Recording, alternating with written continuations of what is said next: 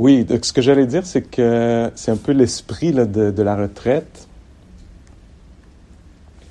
que chaque événement devient matière à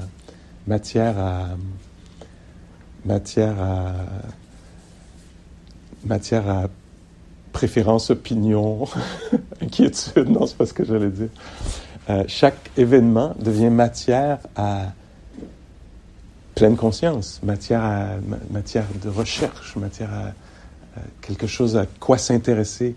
Hein. Quelle que soit la chose qui a lieu, ça peut être l'assise formelle, la marche, on le fera dans quelques minutes, le moment du repas, que ce soit dans la relation aux vaches, ou au jardin, à la nature ici, etc., que ça se passe dans la chambre à coucher, la salle de bain,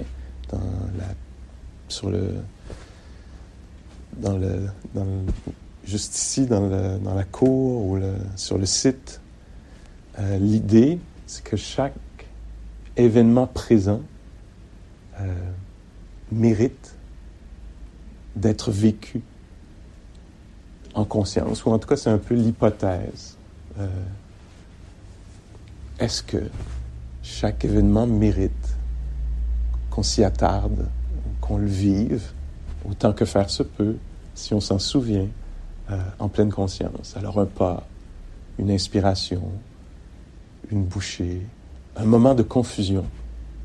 Puis-je manger ou dois-je attendre le signal du joyeux appétit ou bon appétit?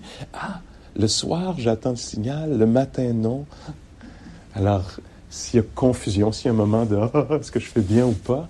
ça mérite, c'est un très beau moment du point de vue de la pleine conscience. Ah oui, voici une expérience de confusion. Ou si tout à coup, opinion, non, mais quand même, c'est pas comme ça qu'on fait. Ceci aussi peut être vécu en pleine conscience. Le bien-être, le mal-être mérite, en tout cas si on peut se poser cette question-là, ou se demander pourquoi, c'est ce qui semble être suggéré.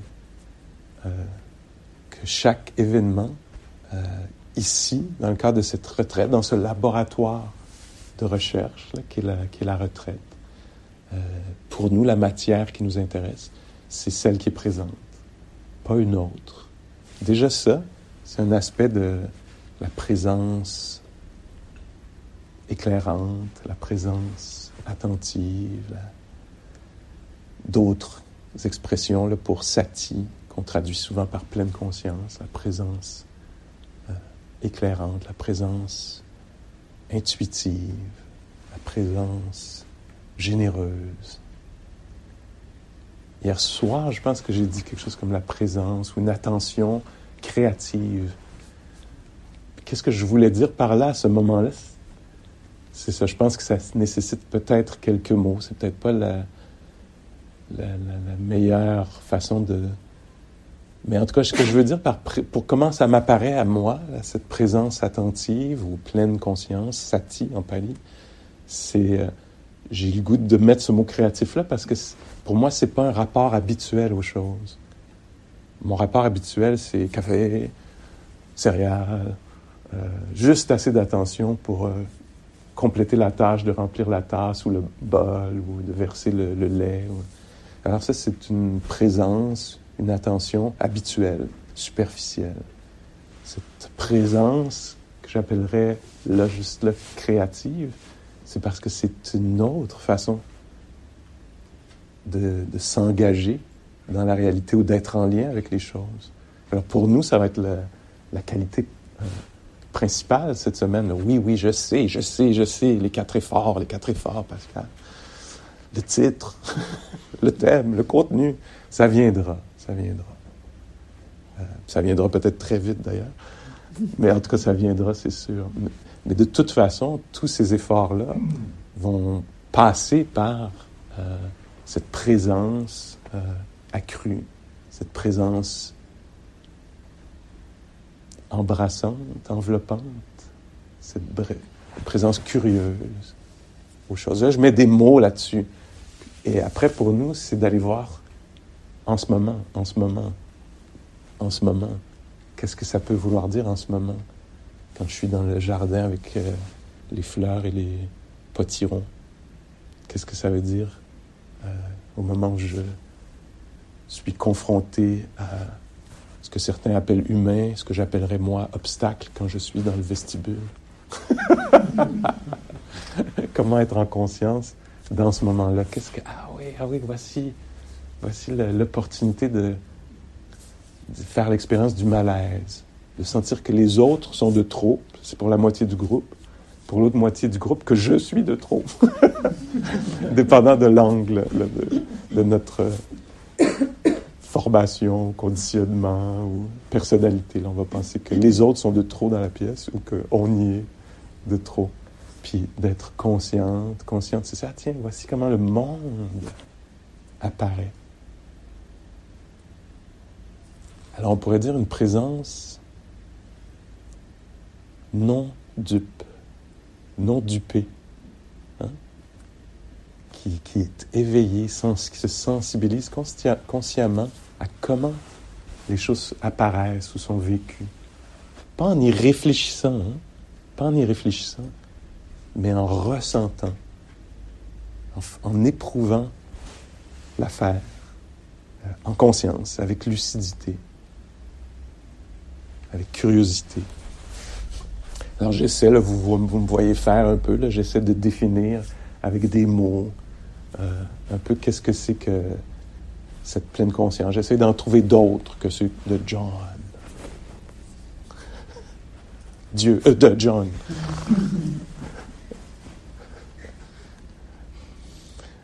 Alors, c'est ça. Et donc, donc c'est l'opportunité pour nous ce matin là, de retrouver ça, de retrouver qu'est-ce que c'est là, de façon naturelle en moi. Qu'est-ce que c'est cette... Plutôt que d'essayer d'appliquer quelque chose. OK, là, je dois avoir une attention généreuse, créative, non dupée, etc. C'est pas comme ça qu'on procède. Hein?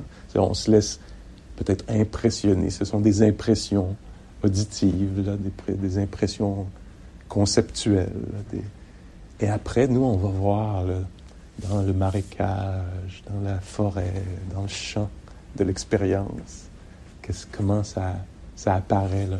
Qu'est-ce que ça veut dire pour moi, ça? Une présence accrue, une présence un peu plus pleine. Pleine conscience, c'est ça. J'entendais quelqu'un, là, il y a quelques années, qui disait, ça me paraît un peu arrogant, pleine conscience. Conscience un petit peu plus pleine. On va y aller progressivement, là, avec humilité. Alors, qu'est-ce que c'est cette expérience-là, quand ça a lieu, là, sur la chaise, le coussin, ou au moment de se mettre debout, au moment d'entendre la cloche, au moment de mettre le pied dehors? Qu'est-ce que ça peut vouloir dire? Donc, cette invitation renouvelée, encore et encore. Ah, tiens, qu'est-ce que ça serait en dehors des mots, des concepts, la pleine conscience en ce moment? Même en ce moment.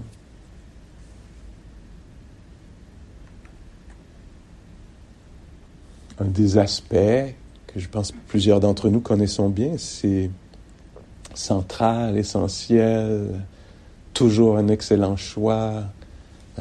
Le chemin, c'est l'attention à, si je le présente comme ça ce matin, au monde physique, matériel. La présence au corps, à la lumière, au souffle. Alors tout ce à quoi on a accès par les 5 sens mérite toujours qu'on s'y attarde. C'est un fondement, ce sur quoi l'attention se fonde. Cette présence-là se fonde, repose sur. Donc la présence au souffle, au son, au silence.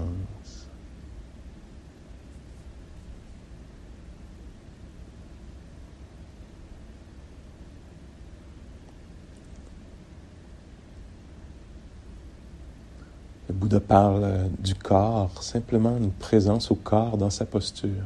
Pas dans le but d'améliorer la posture, ça c'est autre chose.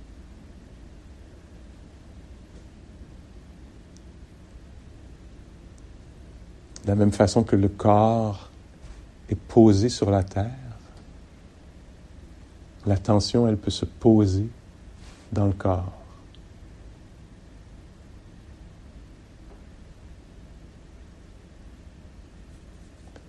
Il y a une enseignante, une collègue, amie, Rachel Lewis, canadienne, qui enseigne. Des fois, elle me fait rigoler, elle a vraiment un excellent sens de l'humour. Puis parfois, c'est un peu plus tard dans la retraite, mais j'y pense maintenant, mais tu sais, genre en 2, 3e jour, le matin, comme ça. On se pose dans le corps, le souffle. Maintenant, on s'inquiète, on se met à s'inquiéter, on pense à... à chaque fois, c'est un peu étonnant, puis tout le monde, on voit que tout le monde ouvre les yeux, regarde, comme si on reconnaissait intuitivement que c'est peut-être pas des instructions à suivre. Et donc, on connaissait de façon naturelle, on peut reconnaître que, ah non, ça, je suis pas sûr que... Bon, c'est parfait, maintenant tout est calme. Comparons-nous aux autres. C'est une excellente pratique. Mettons-nous à nous comparer au-dessus, en dessous des autres. Hein? On voit tout de suite. Et donc, ben oui, c'est mieux, peut-être un meilleur choix. Ça peut être un meilleur choix de laisser son attention se reposer, se poser dans le corps, dans le souffle, ou dans l'espace à travers les sons, la lumière, le silence,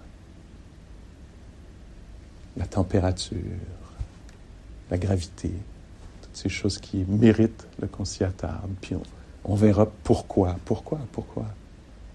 On peut trouver, je pense, ou on sait peut-être déjà pourquoi, pour nous-mêmes, de façon expérientielle, empirique. Alors une attention candide, fraîche, c'est une attention qui est pas blasée, hein? Qui entre en rapport avec les choses. Pas, ah oui, le silence, écoute, ça fait... Je médite depuis 81. Je médite depuis 2021. Alors le silence, je connais. Non, c'est cette attention qui découvre les choses comme si ça n'avait jamais eu lieu. En fait, c'est la réalité. C'est qu'il n'y a jamais eu le corps maintenant. Il n'y a jamais eu le cœur maintenant. Il n'y a jamais eu On n'a jamais été dans cette salle-ci en ce moment. C'est la première fois qu'on est ici en ce moment. Dans ce système fort et fragile. Alors on va explorer ça un peu. Dans la posture qui vous semble juste en ce moment. Moi, j'aimerais beaucoup que personne ici se sente prise dans la posture, qu'on puisse choisir volontairement un certain calme, une immobilité qui n'en est pas une. Hein? Il n'y a pas d'immobilité. Là, le corps est vivant. On ne pourra pas l'arrêter d'être vivant. Il va continuer à respirer, heureusement. Le cœur à battre. Toute une vie hormonale, digestive. Et j'en passe. Et des meilleurs.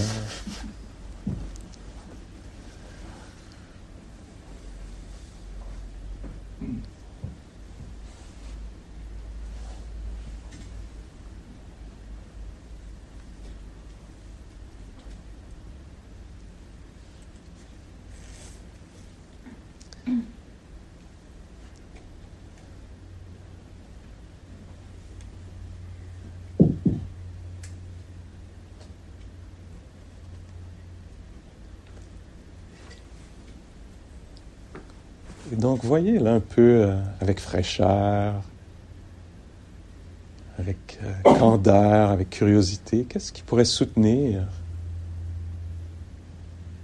ou aider à découvrir ou établir une présence au corps ou à l'environnement. Est-ce que c'est en gardant les yeux ouverts un peu, puis en se laissant toucher, être touché, être en contact avec les couleurs ambiantes ou la lumière, ou est-ce que ça va être soutenant de fermer les yeux quelques moments?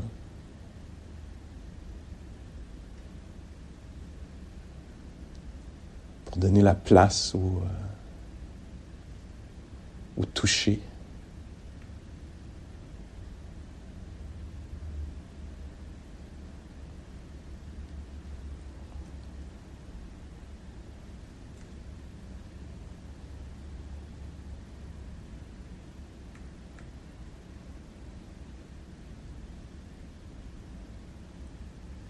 Sachant que si ça devient douloureux à un certain moment, on peut bouger un peu.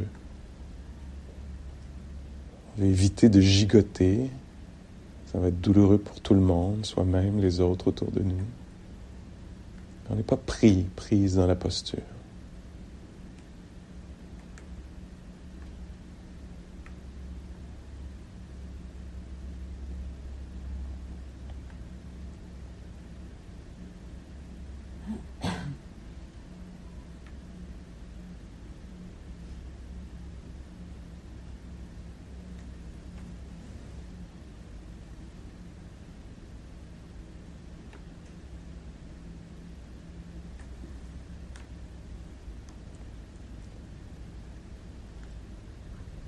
On peut se mettre debout à n'importe quel moment si on découvre que c'est douloureux ou qu'on s'endort.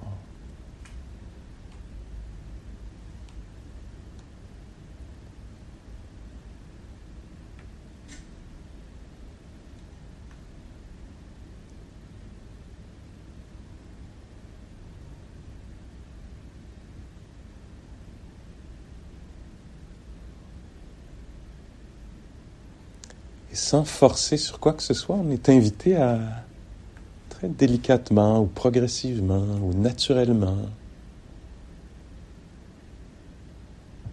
à découvrir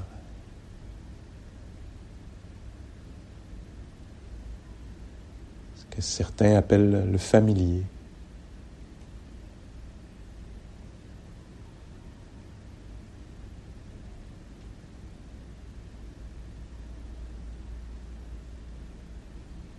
Découvrir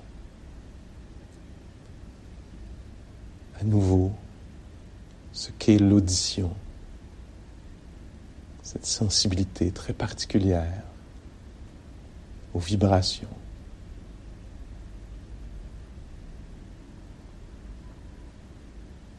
Ou à leur absence.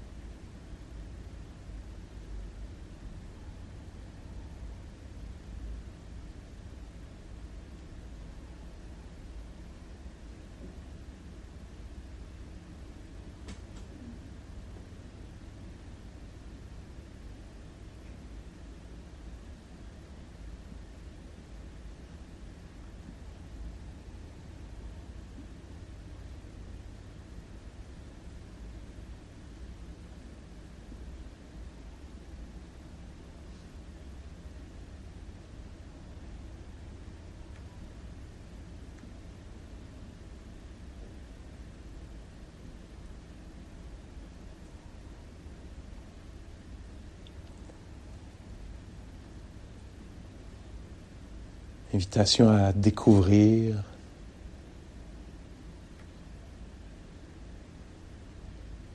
la sensibilité du corps, sa sensibilité à la température, par exemple. Ça a lieu maintenant.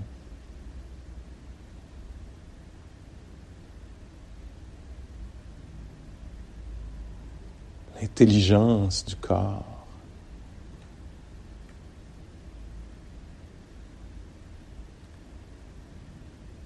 Qui connaît directement fait l'expérience de la température.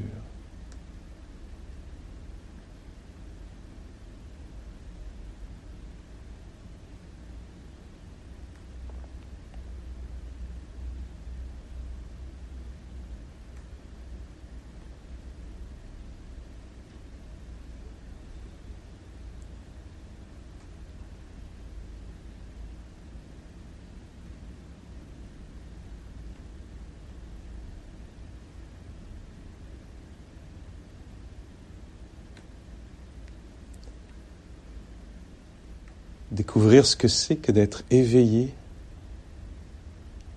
à la gravité pendant qu'elle a lieu, sensible.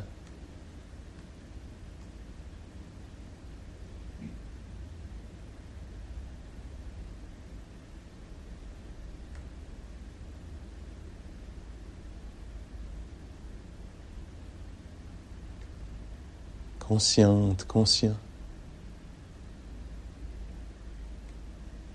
de la gravité pendant qu'elle a lieu.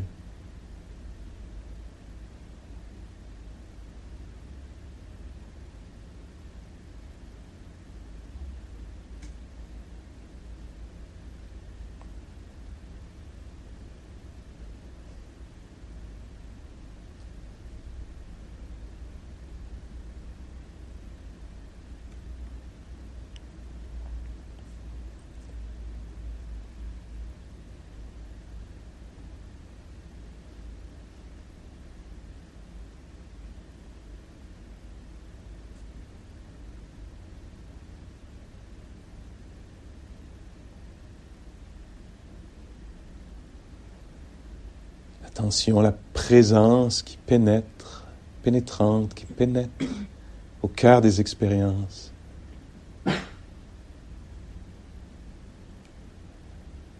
Qui infuse le phénomène de la respiration, l'expérience de la respiration.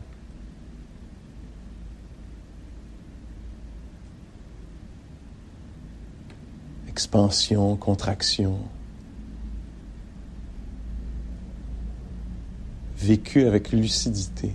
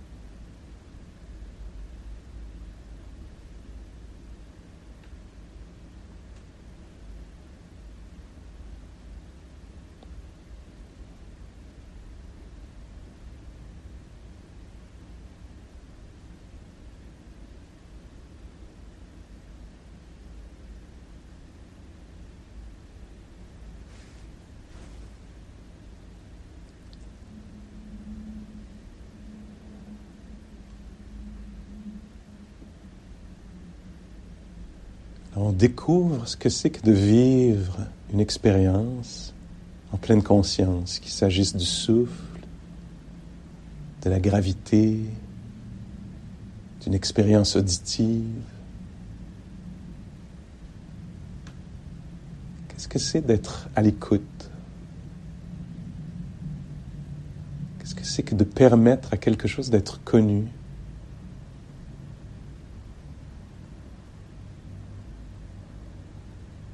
De façon vécue, empirique.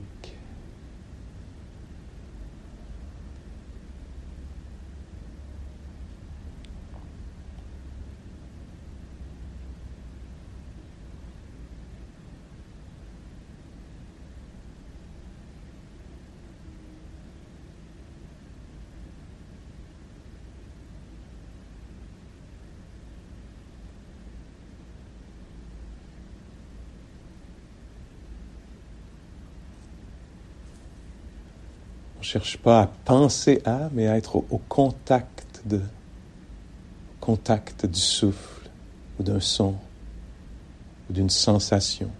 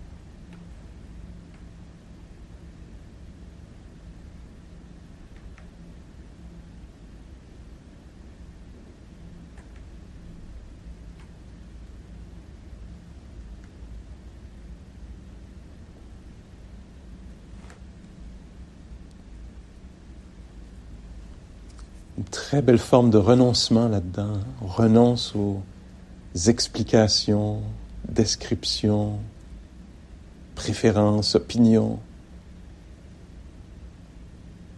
On abandonne momentanément au moins les positionnements pour s'approcher,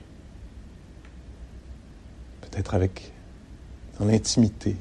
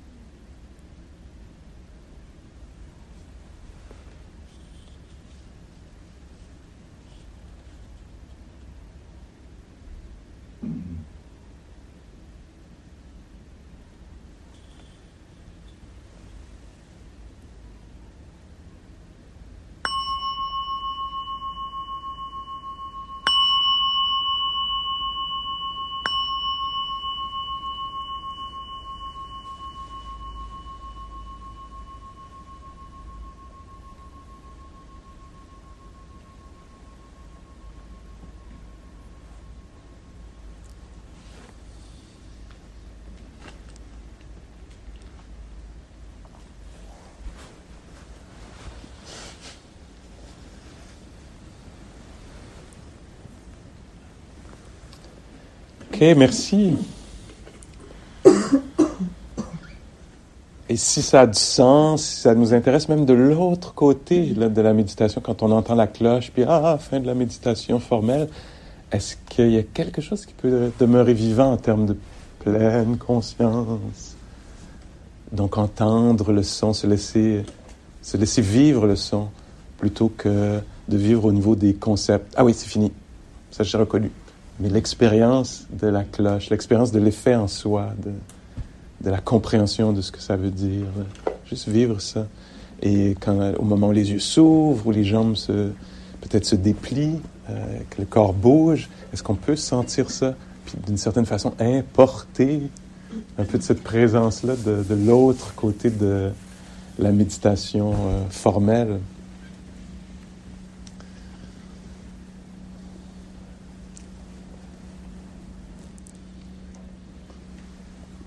OK. Alors, l'air de rien, on pourrait aussi en parler comme d'une forme de l'effort. On fait l'effort. Bon, il y aura plusieurs choses à dire peut-être là-dessus, mais quand même, je me lance. L'effort il y a un effort là, dans la pleine conscience où il y a l'activité de l'effort d'abandonner ou de l'activité d'abandonner. On peut pas...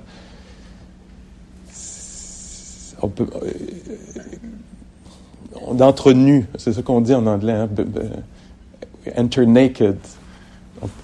Si on veut être attentif au souffle ou à la gravité ou à se laisser vivre la lumière, on doit abandonner quelques affaires. Il y a quelques affaires qui doivent tomber. Hein. C'est bien de le remarquer. Je dois laisser tomber mes opinions. Si je suis embourbé, empatouillé dans mes opinions, mes préférences, ça va pas fonctionner, là. Pour véritablement vivre, découvrir ce qui est couvert justement par mes opinions, les concepts, les idées, les a priori, le blasé, le je connais, pour découvrir le souffle, découvrir la lumière ou la gravité, il faut abandonner quelques affaires, là. Donc, c'est pas nécessairement quelque chose qu'on fait de façon consciente, mais en se tournant vers une expérience, forcément, ça nécessite qu'on abandonne autre chose. La chose que j'aime bien, moi, qui me fait vraiment rigoler, ça me rend joyeux parce que ça m'apparaît comme une sorte de libération, c'est au moment d'être pleinement conscient d'un son ou d'une sensation, je dois être abandonné l'histoire d'un certain je qui est à une retraite et qui après va faire ceci. Toute la ligne de temps tombe, ça s'écrase, cette histoire, cette façon de vivre ma vie. Parce que c'est pas possible qu'il y ait en même temps une présence au souffle puis une description, une narration de Pascal. Pascal était là, va-t-il se rendre là? Il n'y a pas ça. Alors cette forme de fascination, obsession, construction du monde, c'est foire, on dirait en québécois, tombe. Et bon, peut-être qu'on ne le voit pas immédiatement, mais on risque de le découvrir en chemin. Que si je suis véritablement là avec le pas, je ne peux pas être dans la construction d'une histoire autour de Pascal, va-t-il... Bon, vous, c'est pas Pascal, votre obsession, chacun la sienne. Je ne vais pas vous en imposer une autre, c'est déjà assez lourd comme ça, vous êtes prêt avec l'obsession de vous-même, ou si on est codépendant, on pense qu'à l'autre. Qu'est-ce que fait ci? Qu'est-ce que fait cette personne? Qu'est-ce qu'elle pense? Qu'elle pense de moi? Etc. Mais au moment de la pleine conscience, ça doit être abandonné. C'est connu comme une forme de libération. Je ne peux pas rester dans comparaison, projection, anticipation, ressassement, etc. Pour être véritablement là avec les orteils, faut laisser tomber le reste. Et donc, là-dedans, il y a une joie possible, une très belle joie. Et une compréhension aussi que, ah oui, c'est une construction mentale quand je retourne à, oui, mais le travail, oui, mais le reste de ma vie. C'est une production de l'esprit dans laquelle je suis encagé, enfermé. Mais il y a libération possible, déjà par la pleine conscience, en se tournant vers une expérience, quelle qu'elle soit. Un moment de silence, pour qu'il soit véritablement entendu, je dois renoncer à quelque chose. Et ça peut être très épuisant parce qu'on peut essayer de maintenir deux trucs en même temps. Je vais faire ce que Pascal propose, je vais être avec la respiration, ou le silence, ou la lumière, et en même temps, je vais continuer à préparer la semaine prochaine, ou le reste de ma vie, etc. Là, j'essaie de jongler avec ici, maintenant, cette expérience intime, où quelque chose est révélé dans sa nature. Là, puis en même temps, continuer à produire du jeu. Puis on ne choisit pas exactement, hein, quand il y a obsession, fascination, ça va tenter de rouler. Et là, on va dire, c'est épuisant de méditer, parce que moi, j'essaie de jongler avec deux trucs ou 4 trucs en même temps. Comme ça, puis c'est pas un succès. Et donc ici, ce qu'on apprend à faire, je pense, à travers la pratique, c'est à abandonner, probablement encore et encore et encore, abandonner la fascination pour le reste de la journée, le reste de ma vie, etc. Reconnaissez-vous quelque chose dans ce dont je parle? Peut-être c'est trop tôt, peut-être qu'on a besoin de juste un autre 20 ou 30 minutes pour que ça devienne apparent. Et l'art de la pratique, entre autres, c'est ça. C'est de volontairement d'abandonner, d'apprendre aussi de façon expérientielle. Qu'est-ce que c'est, ce mouvement d'abandon, de laisser tomber l'histoire d'un certain jeu sur une ligne de temps pour être juste là, avec cette lumière, cette humidité, ce froid. Donc on parle là ici de quelque chose qui peut être agréable, désagréable, cette lourdeur qui peut être dans le corps ou le cœur, ou ce déchirement même, ou cette neutralité ou légèreté. Ça peut avoir toutes sortes de textures ou de qualité de plaisir ou de déplaisir ou de neutralité comme ça. Mais ce qu'on apprend entre autres, c'est ça, à abandonner une sorte de fascination sur expliquer, ou ça peut être autre chose, ça pourrait être une fascination pour le dharma. Alors, je ne suis pas capable d'être là parce que je pense aux 4 nobles vérités, les 4 fondements, les 8, ceci, cela. Et donc, on pourrait dire en gros qu'on abandonne la fascination pour les pensées. Ce qui est tout un processus pour des personnes, probablement nous, qui avons beaucoup investi là-dedans, peut-être qui venons de cultures qui donnent beaucoup, beaucoup de valeur à la pensée à l'avant-plan, la pensée qui va tout régler. Il y a comme, je ne sais pas si on le sait de façon consciente, mais en tout cas pour moi ça devenait apparent. Là, je me rappelle dans les longues retraites, là, 3 mois, ça fait des semaines qu'on était comme ça, un jour, assis, marche, puis encore pris dans les pensées, encore fasciné par le contenu des pensées. Puis j'entends Joseph ou une autre enseignante ou un enseignant qui me dit, c'est Joseph en fait qui dit ça, il ouvre le microphone, là, il y a un moment dans la retraite où il y a moins d'instructions parce qu'on a tout entendu, on les connaît. Et donc c'est des grandes journées de silence, puis tout à coup dans le microphone on entend seulement est-ce que la prochaine pensée va être la bonne? Et là, tout à coup, on voit tous les milliers, peut-être millions de pensées qu'il y a eu depuis le début de la retraite, le 17 septembre. Là, on est rendu le 22 novembre. Puis ça continue à penser, à vouloir s'en sortir par la pensée. Là, tout à coup, cette question, est-ce que la prochaine pensée va être la bonne? Évidemment, non. Ça va être juste une autre pensée, ça va être juste une autre fabrication. Et donc, ici, on peut explorer ça. Là, on va découvrir ça, ça va être révélé. Il n'y a pas de faute. Hein? On vient ici, dans ce cadre-là, avec ce silence, avec cette lenteur, peut-être, et ces formes très simples de l'assise, la marche, pour que ça soit révélé, là.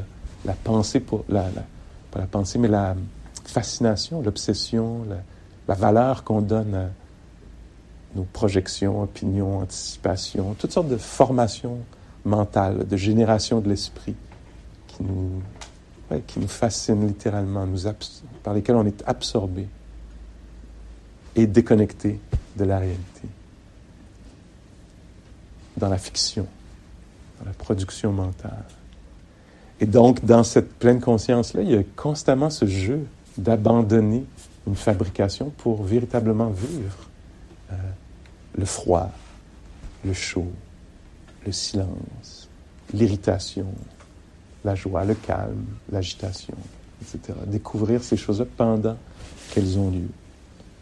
C'est quelque chose de très, très, très, très simple, mais plusieurs d'entre nous, peut-être la plupart d'entre nous, on est conditionnés à vouloir raconter quelque chose, expliquer quelque chose, décortiquer quelque chose avec les concepts. Et donc, il y a, dans la pleine conscience, c'est peut-être pas comme ça qu'on en parle beaucoup, cette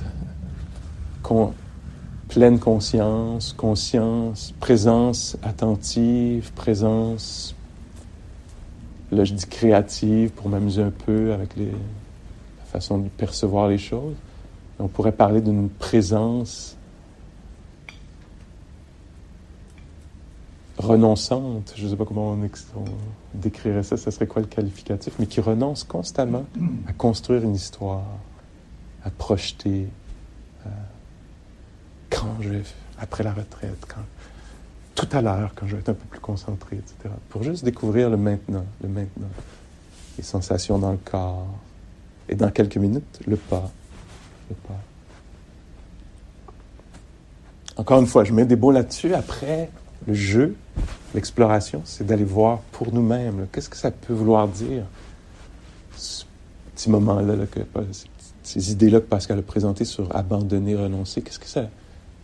Est-ce que je vois ça, moi, dans mon expérience? Soit la nécessité ou l'expérience d'abandonner momentanément mes obsessions pour véritablement sentir au moins le début de l'inspiration. Il faut que l'espace soit un peu dégagé là, pour que quelque chose soit vécu véritablement. Là.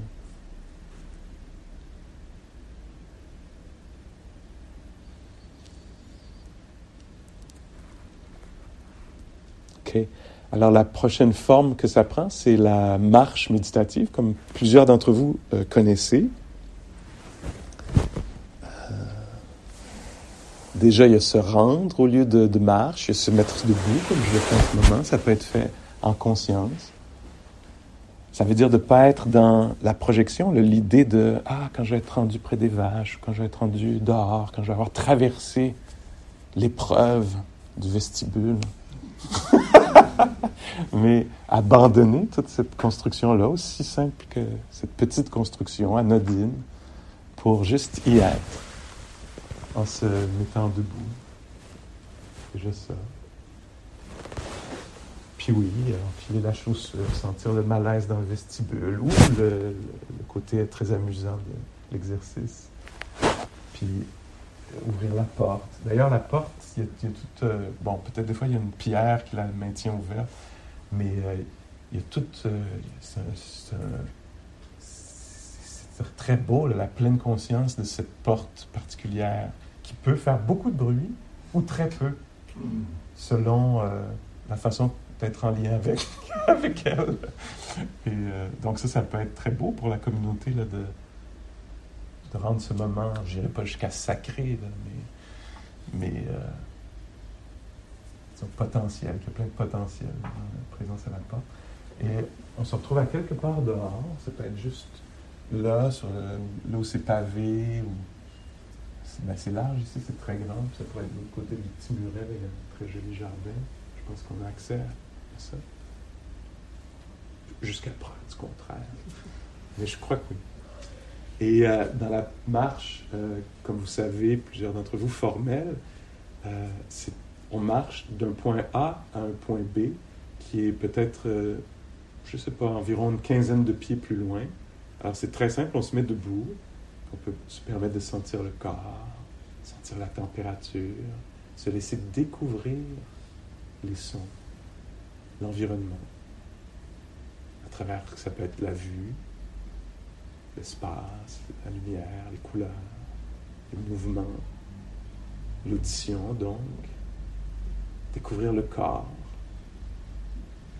debout dans son équilibre précaire, disons, son immobilité relative.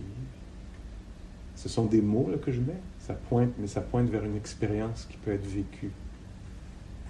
Juste ça. Puis quelques pas. Un corps en mouvement. L'expérience du corps en mouvement. Ou peut-être que ce sera seulement l'expérience de l'ossature, le pied, la dureté, le moelleux. Donc quelques pas, peut-être plus de pas, quelques pas de plus. Le corps s'arrête. Conscience que le corps est arrêté en ce moment. C'est fou, hein? Parce qu'on peut ne pas savoir, hein? On peut penser qu'on marche, puis on est arrêté. On peut ne pas savoir, ça peut avoir aucune importance pour nous parce que le reste de ma vie, évidemment. Puis il y a cette prise de conscience, ici en ce moment, ici, debout. Se retourner peut être fait de façon inconsciente, habituelle, pour être de l'autre côté, comme si c'était vraiment important d'être de l'autre côté. C'est ce qui a de la valeur, c'est d'être de l'autre côté. Pour nous, la valeur, elle est déplacée. Elle est sur l'expérience, plutôt que le but à atteindre. Et l'expérience de marcher encore quelques pas, comme ça. Très simple. L'arrêt. Puis là-dedans, on va découvrir des choses dans le chemin. On va découvrir le doute. Pourquoi je marche? Pourquoi marcherais-je de l'autre côté? J'arrive de là, j'y étais. Alors là, ça peut devenir un grave problème existentiel. Ou j'aime mieux le Qigong. Le Qigong, c'est aussi en mouvement, c'est aussi de la pleine conscience, mais au moins on travaille les énergies. Là, on perd notre temps. Bon, alors vous allez voir la production intérieure qui va être là. Ça pourrait être autre chose. Peut-être ce qui va être découvert, ça va être le contentement. Que, tiens, juste être debout, c'est assez. Quand je pensais que j'avais un énorme problème appelé Pascal à résoudre, je me rends compte qu'en fait, non. Juste ça, c'est amplement. Quand je pensais qu'il fallait que j'obtienne ceci ou cela, juste debout, là, il ne fait même pas soleil, et ça va complètement. Alors, libéré d'un paquet de constructions mentales, que ça prend autre chose, il faut être rendu plus loin, je suis pas assez, etc. Ça peut se dégager, au moins momentanément. Puis, tiens, juste ça. Que l'intimité, ça ne nécessite pas nécessairement quelqu'un d'autre. Ça fait une grande découverte. Il peut y avoir intimité, juste comme ça. Puis quelque part. Et il y a un moment où on entend une cloche. Puis c'est l'appel à venir s'asseoir. Encore, c'est une autre, une forme très très simple qui va aussi révéler toutes sortes de jeux de l'esprit, toutes sortes de choses vont être révélées. On fait que s'asseoir quelques minutes. Et là, le contenu de la psyché, les conditionnements, tout peut sortir, tout le potentiel du cœur humain aussi. Si le cœur est lourd, brisé, fermé, c'est très possible. Pour des êtres humains, ça va arriver. En cours de route, c'est certain. Il n'y a pas de doute dans une vie humaine qu'il va y avoir ces choses. Mais comment accompagner un être troublé, c'est très naturel qu'on le soit à certains moments de notre vie, dans la marche. Ça va peut-être pas être heureux, peut-être que la beauté ne sera pas accessible. Ce qui va être connu, ça va être le déchirement peut-être. Alors comment accompagner ça avec soin, avec tendresse, avec compassion? C'est aussi un art. Éviter l'obsession, l'effondrement, la projection, etc. Puis s'accompagner au moins quelques moments ici et là, dans juste être avec cet être-là qui mérite d'être accompagné silencieusement, avec compassion.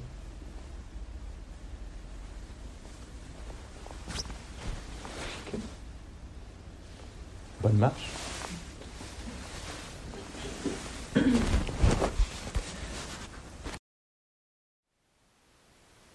Thank you for listening.